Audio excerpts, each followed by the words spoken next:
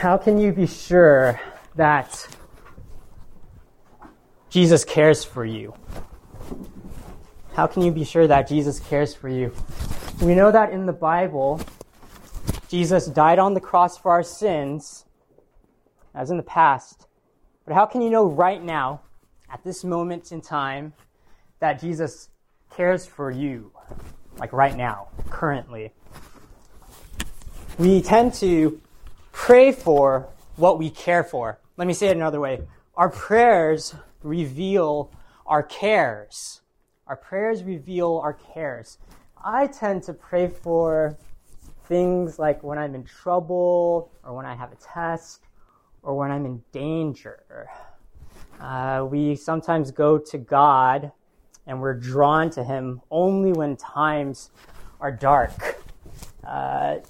John 17, 1-19, our passage today, it shows that Jesus also drew near to God in His darkest hour. You'll see that He prays for Himself, so Jesus does pray for Himself, but He also prays for His disciples. Even in His prayers, Jesus looked towards the interests of others. Our passage today is one of the most intimate and one of the most revealing stories in the entire Bible. We get a glimpse into the relationship between Jesus and God the Father, God the Son, and God the Father. And we're also going to see what weighs down on Jesus' heart. We're going to see what He cares for when life was hard for Him. They're the final moments of His life, and these are going to be Christ's personal prayer requests before His crucifixion. That was our context, so you can write all that down. Jesus draws near to God in prayer before His crucifixion. We get a glimpse of what weighs on His heart, and He prays for Himself and for His followers.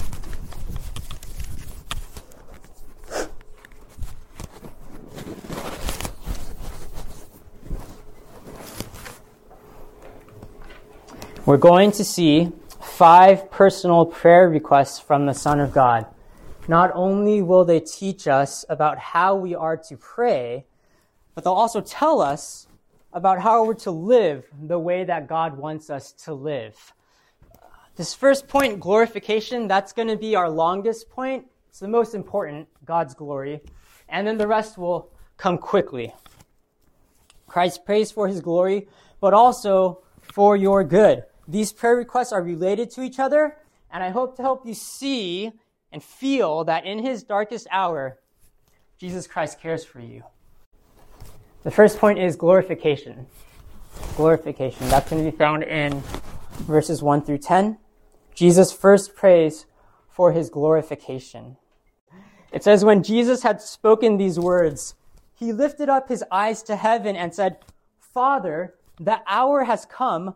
Glorify your Son, that the Son may glorify you, since you have given Him authority over all flesh to give eternal life to all whom you have given Him. And this is eternal life, that they know you, the only true God, and Jesus Christ whom you have sent.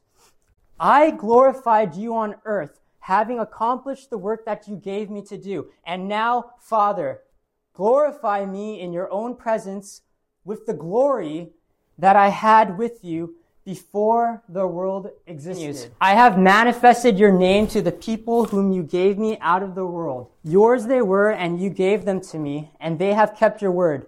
Now they know that everything that you have given me is from you. For I have given them the words that you gave me, and they have received them and have come to know in truth that I came from you. And they have believed that you sent me. I am praying for them. I am not praying for the world, but for those whom you have given me, for they are yours. All mine are yours, and yours are mine, and I am glorified in them. Glory, the word glory reveals to God's splendor. It's the radiance of His holiness. It's His grandeur and His majesty and what moves us to worship God. Jesus prays for glorification to go 2 ways. He first prays for His own glorification, and then He prays for the glorification of God the Father. Jesus said that he had this glory with God the Father even before the world existed. And all who belong to God also belong to Jesus. Now, God shares his glory with no one. So when Jesus is asking for his glory, he's making himself equal with God. Jesus is the Son of God. And since Jesus is God, it's not wrong for him to pray for glory. Some people will say, oh, that sounds so selfish of Jesus to pray for glory, but it's not. God deserves glory. He deserves our worship. And so it is not selfish. It's not wrong for Jesus to pray for his own glory. It's right. It's right for Jesus to do that. It would be wrong for Jesus not to be glorified. It's not prideful for Christ to claim the glory that belongs to him. It's fitting and it's deserved. Now, how did Jesus glorify God exactly? Jesus says he glorified God on earth by having accomplished the work that God gave him to do. This work was to manifest God's name to God's people. Jesus was to reveal God's character and his person. This was all done through the life and ministry of Jesus. He taught that true, abundant, eternal life is to have a personal, intimate relationship with the Father through the Son. And Jesus says that now the hour has come. The hour refers to God's sovereign timetable of sending Christ to the cross. Jesus is ready to suffer in perfect obedience for the sins of God's people. The cross is the climax of Christ's life. It's the completion of his life's work. And his resurrection boldly reveals his glory. And it marks the beginning of our new life in him. The glory of God is Jesus Christ on the cross. Is the glory of God the goal of your life? The way that Jesus glorified God was by doing the work that God gave him. And while you must discern God's unique call on your life, there's still work that all Christians are responsible to do. We're to love our neighbors. We're to care for the widows and orphans, the weak and the helpless. We're to evangelize. It's easy for us to get caught up in our own personal agendas and goals while forgetting about God's purposes and kingdom. One practical way to help make the glory of God the goal of your life is to dedicate everything that you do to God. Dedicate everything that you do to God. Let's pretend that you're going to take a test. You can give God glory while you're taking that test by dedicating that test to him. So your teacher tells you you're going to have a test on Friday. And so you pray, you say, "Dear God, I dedicate this test to you." You're going to go home and you're going to study, and you're going to study well, knowing that you already dedicated it to him. So it belongs to God and you want to do your best for him. You're studying throughout the week, and then when the test finally comes, you can say, before you take it, "Dear God, I'm going to take this test right now. I've already dedicated it to you. I pray that you would help me do well on it. The results, they belong to you. I did the best that I could, and I'm going to trust you here. And if you do good, then you can say, "Dear God, thank you. Thank you for helping me do well on that. It belongs to you, and the glory belongs to you." And when your friends ask you how you did, you can say, "Hey, I did great. Thank God for that. I dedicated to him, I studied for it, and I did well. I'm thankful for that." And if you don't do well on the test, let's say that you fail the test, it still belongs to God. And you say, "Dear God, I dedicated it to you. I did my best. But you know what? I trust you. It's okay. It's one test. I'm going to be all right. And I'm going to trust you with the rest of my life." You see, dedicating things to God, it's not like a magic trick. But really, that's how we should be living our entire lives. Dedicating our entire beings to God. Not just tests, but everything that we do to him.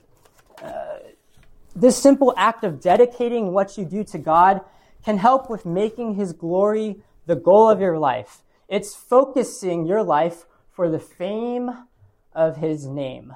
Next slide, please. This verse It says, "To this end, we always pray for you, that our God may make you worthy of his calling and may fulfill every resolve for good and every work by faith, by his power, so that the name of our Lord Jesus may be glorified in you, and you in him, according to the grace of our God and the Lord Jesus Christ." And so in this cross-reference, the name of Jesus means his reputation and his renown. It's like his glory, and God's glory is all-encompassing. So as we continue to look at the rest of Christ's prayer requests, keep in mind that all of these prayer requests have the goal of God's glory in mind. It's all-encompassing. Christ prays for us not because we are so great, but because his praying for us gives him praise. When we live out our lives, we glorify God as his prayers for us are answered. The rest of his prayer requests all serve to give him glory. Next slide, please. The second point that Jesus prays for is our preservation. It's the preservation of his people. Preservation. This is verses 11 to 15. This is the verse. It says, "And I am no longer in the world, but they are in the world, and I am coming to you. Holy Father, keep them in your name, which you have given me, that they may be one, even as we are one. While I was with them, I kept them in your name, which you have given me. I have guarded them, and not one of them has been lost, except the son of destruction, that the scripture might be fulfilled." The passage continues. Next slide, please. It says, "But now I am coming to you, and these things I speak in the world, that they may have my joy fulfilled in themselves. I have given them your word, and the world has hated them because they are not of the world, just as I am not of the world. I do not ask that you take them out of the world, but that you keep them from the evil one." So Jesus uses these words, keep, kept, guarded. He speaks of none of his disciples being lost except for Judas, and that was already prophesied in Scripture. So this prayer for preservation, it's a prayer for spiritual protection so that they will not forsake their faith. Notice how Jesus specifically says what he does not ask for. He does not ask that God would take his followers out of the world. Okay? He does not pray that he would take his followers out of the world. Jesus means for his disciples to continue their ministry on earth. And Christ means for us to continue waging spiritual warfare against Satan. We are to remain in the world and bear witness to Christ. This is where we get the true idea that Christians are in the world, but we're not of the world. You are to be salt and light in this decaying and darkened world. Christ prays to keep you from committing evil and for his eternal kingdom. He does not pray that you will be kept from danger or even from death in this life. The point is perseverance. Christ intends that your faith will be kept intact. Have you experienced trials or suffering in this life? It's important to understand early on that Jesus does not purpose to take you out of every difficult test and situation. There will be many difficult days ahead, but I want to give encouragement today to those who are truly and wholeheartedly committed to Christ. Here's some encouragement for you. God wants you to know that he is sovereign over every circumstance. He is in total control, and he uses tests and trials for your good and for his glory. While you may not see or understand how or why your lives go the way that they do, you are to trust your heavenly Father who loves you and he keeps you. Look at this cross-reference. Next slide, please. This is from Jude. It says, "Jude, a servant of Jesus Christ and brother of James, to those who are called, beloved in God the Father, and kept for Jesus Christ, may mercy, peace, and love be multiplied to you." Do you see that? You are called. If you are called, then you will be kept. They go hand in hand. No matter what happens, and even when your heart's hurt, if you are called, then you will be kept. Come and trust the Son of God, the Prince of Peace, and our Good Shepherd. Let's move on. Our next point number 3, is unification. This is in verses 11 to 12. Jesus' third prayer request is for unification. It's for the unity of his people. Let's read the verse together. Next slide, please. It says, "And I am no longer in the world, but they are in the world, and I am coming to you. Holy Father, keep them in your name, which you have given me, that they may be one, even as we are one." So the goal of our preservation is unity.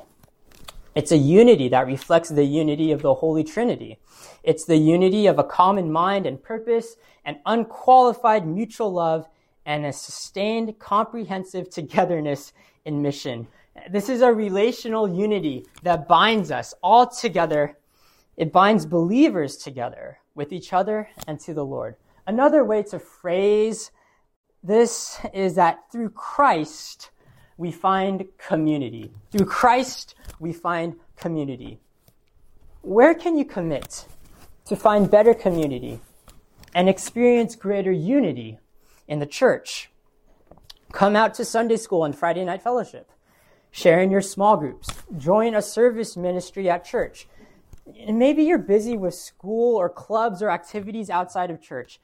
Maybe you prioritize your school friends more than your church friends. I dare you to make the biggest investments in belonging to the church. Make your biggest investments in belonging to the church. Unity in Christ is stronger than any shared sport. Unity in Christ is better than any marching band, color guard, or orchestra. Unity in Christ is more true than your most trusted friends and even your family. This call to a unified community is a lifesaver for those who are adrift in a sea of loneliness. This call is to turn off the spotlight of exclusivity and competition in the church for the sake of unity in Christ. It's a call to come back together. And you cannot be passive about this, okay? It's not enough to just show up to church and then to leave without talking to anybody. You need to share your life with others. So, whether we're preaching or teaching, or whether we're singing or praying, or whether we're speaking or serving each other, active participation in the church must be intentional. It must be intentional. Come to church ready to both give and receive. In Christ, we belong to each other, and we belong to God. Look at this cross-reference. So we, though many, are one body in Christ, and individually members of one another. If you're a believer, this is where you belong. You will always have a place, a community, and a home here. The church is not fake or flimsy. It stands on the solid rock of Christ. Unity in Jesus is more real than anything in this world. Our fourth point is jubilation. Jubilation. This is found in verses 13 to 15. Jesus' fourth prayer request is for jubilation. It's a prayer request for the joy of Jesus to be fulfilled in his followers. You can think of jubilation in the sense that it's a shared joy amongst people. It's shared. So you can have joy yourself, but this jubilation, it's a jubilant feeling that we can share together in community with Christ. Let's read the passage. It says, "But now I am coming to you, and these things I speak in the world that they may have my joy fulfilled in themselves. I have given them your word, and the world has hated them because they are not of the world, just as I am not of the world. I do not ask that you take them out of the world, but that you keep them from the evil one." Jesus is going to be with God the Father, but he does not want his followers to be depressed. He wants them to have the joy of the Lord, and it's a joy that believers get to share together with Christ. It's a prayer for jubilation to be spread across all Christians. Christ keeping us is not simply for him to accumulate more followers and to increase the numbers of people that will become Christian. No. His prayer is for the actual happiness, the actual joy of the individual people that are united together in Christ. If you look closely at this, you'll see that the joy comes from what Christ speaks into the world. Do you see that? And these things I speak in the world, that they may have my joy fulfilled in themselves. Joy in Christ comes from his words. It's from the things that he speaks. His words are recorded in the Bible, and what he is teaching us is the truth about who he is. The whole point of the book of John is that these things were written so that you might believe that Jesus Christ is the Son of God. We learned that we are to be united, and this point actually clarifies and furthers that we are to be united by Christ's blood, but also by his book. Christians have always been committed to teaching and to fellowship. Jesus speaks directly through his word for our joy. He said this earlier back in John 15. Look at this cross-reference. Next slide, please. It says, "These things I have spoken to you. These things I have spoken to you, that my joy may be in you, and that your joy may be full." When you come to church, is your joy truly anchored in Christ's blood and in the Bible? Or have you let other activities replace his home in your heart? While services and programs are great at keeping us connected, true togetherness is found in the Son of God and in Scripture. We love the Lamb and we love his laws. Worship leaders, do you care more about God being glorified or about you yourself sounding great and making good music? For those who are going to go on short-term missions, do you care more about sharing the good news and reaching others for Jesus, or do you care more about just hanging out and having fun with your friends? For those in speakers tournaments coming up, do you care more about the truth that you are sharing, or do you care more about the competition and about just writing something compelling? In these examples I just gave you, selfishness is stealing the joy that belongs in Christ. Humble yourself. Humble yourself by sitting underneath the preaching and teaching of God's word. Go out of your way to serve and to put the needs of others before yourself and above your own agendas. Confess your sins readily and share more of your life in your small groups. Get yourself out of the walls of the church and seek to win others for Christ in the world. You must decrease and Christ must increase. God will restore to you the joy of his salvation and uphold you with a willing spirit. That's how you find joy in Jesus Christ. You must decrease and let him increase. Now, while God wants us to be happy, he also wants us to be holy. Our fifth and final point is for sanctification. Sanctification, that's verses 16 to 19. In the mind of God, these two things, holiness and happiness, they're inseparable. Deep happiness will only come from deep holiness. Christ's fifth and final prayer request is for his followers' sanctification. Sanctification means to be made holy and to be set apart. To be made holy and to be set apart. Let's read the verse together. It says, "They are not of the world, just as I am not of the world. Sanctify them in truth. Your word is truth. As you sent me into the world, so I have sent them into the world. And for their sake I consecrate myself, that they also may be sanctified in truth." In John's gospel, sanctification is always for mission. Christ prays that we would be sanctified in the truth of the word of God. Our sanctification in the word is for our sending into the world. Are you set apart and are you equipped for the kingdom? Is your heart and your mind and your character ready to do the will of God? In practical terms, no one can be sanctified or set apart for the Lord's use without the word of God The Bible is what conforms believers to the mind of Christ. Are you being sanctified in the truth of God's word?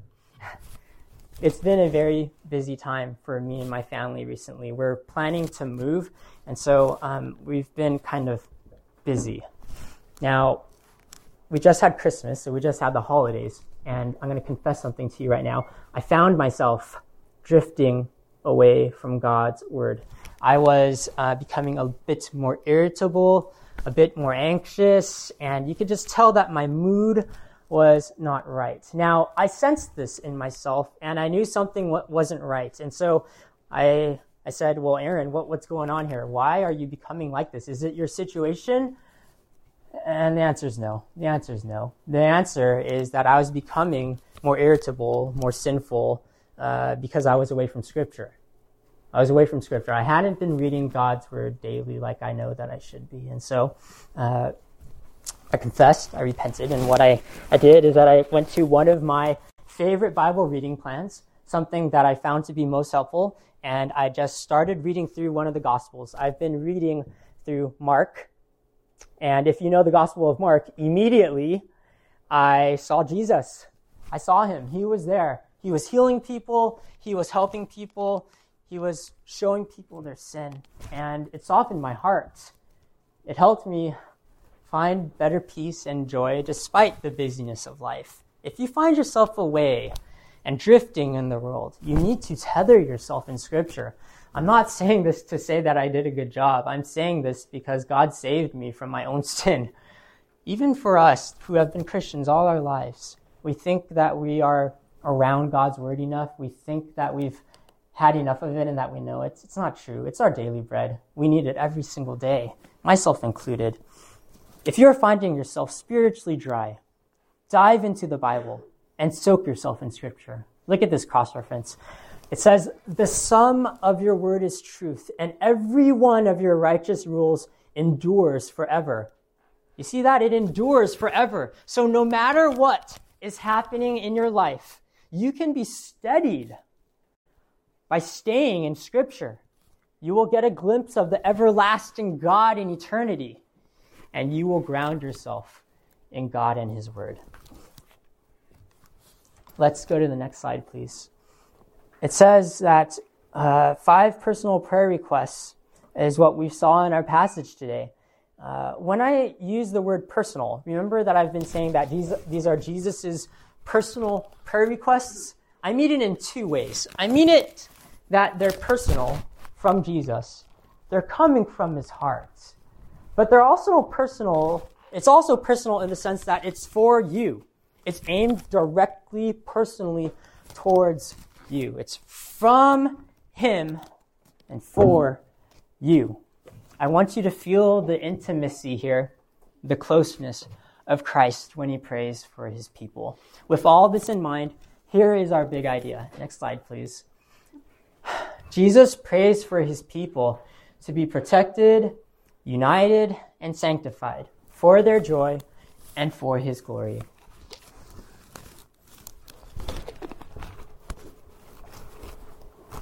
Jesus prays for His people to be protected, united, and sanctified for their joy and for His glory. Here's a challenging question for you. Next slide, please. Look at this challenging question that I have for you. How do we know Christ's prayer will actually be answered?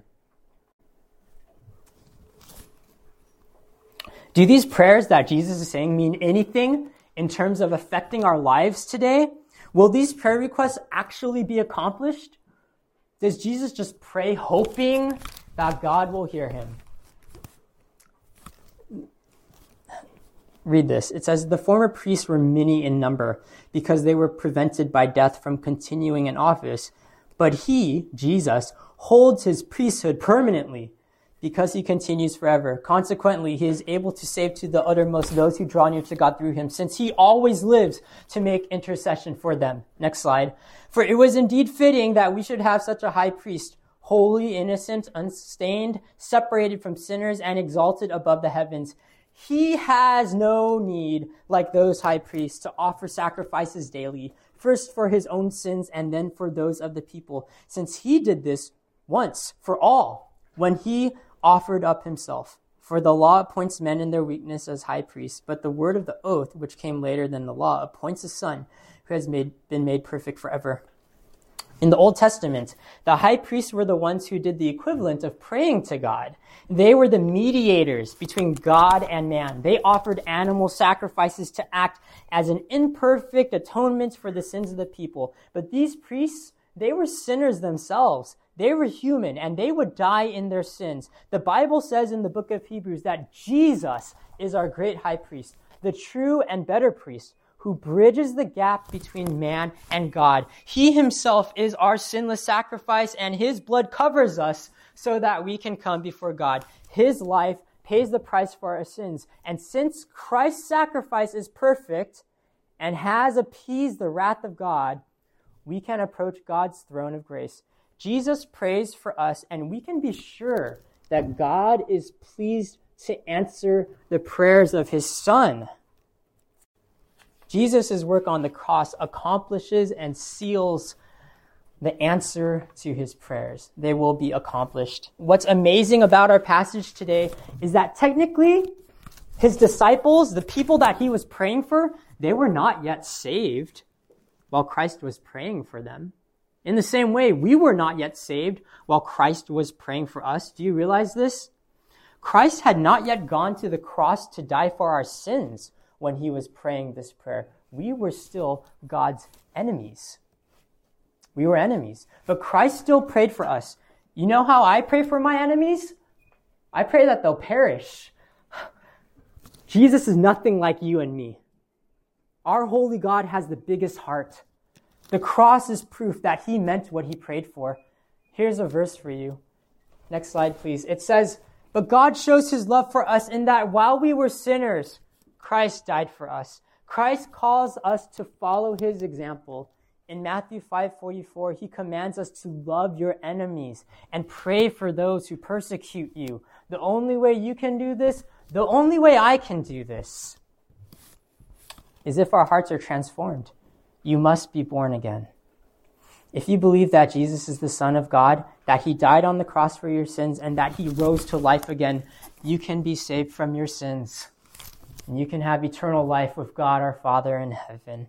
You will be part of the family of God, and you will find eternal, everlasting, abundant, and true life in Jesus Christ. If your heart is moved in any way after hearing this sermon today, come talk to me so I can pray with you, please. Next slide.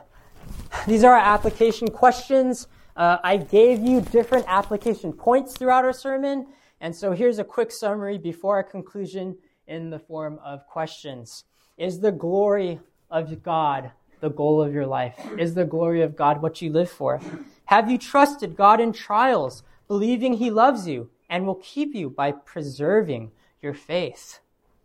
Where can you commit to find better community and experience greater unity in the church? When you come to church, is your joy truly anchored in Christ's blood and in the Bible? Finally, are you being sanctified in the truth of God's word?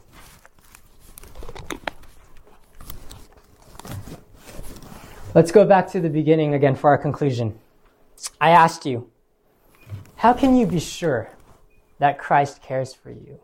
The Bible says that Jesus died for your sins, but how do you know right now that Jesus actually cares for you? Here's the answer. You can be sure that Christ cares for you because he prays for you.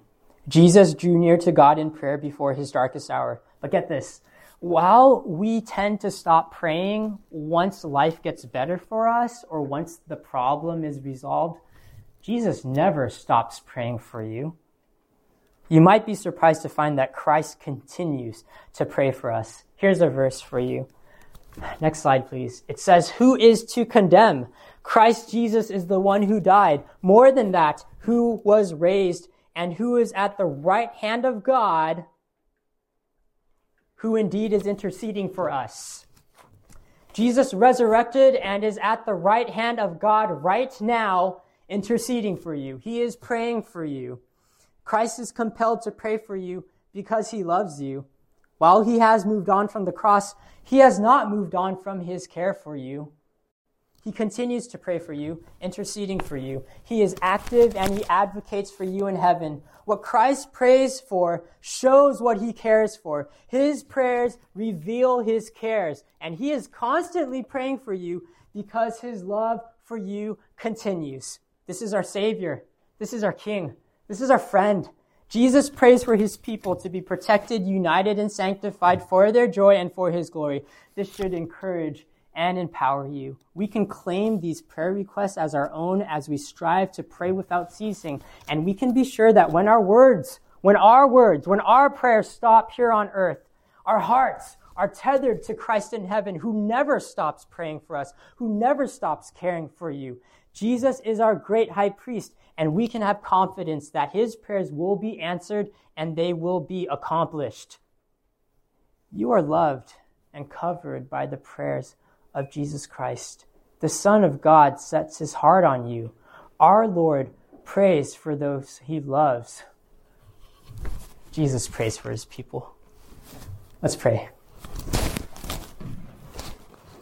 This closing prayer is a prayer poem that I wrote for you, and it's from the perspective of Jesus praying to his Father. Okay, so the prayer that I wrote is pretending that I'm Jesus, and I'm praying to God for you. I am praying for my people. I am praying for my own. I am praying for the ones that you selected and you chose to be your very sons, to be your daughters who, adopted as your children, will rule and reign with you.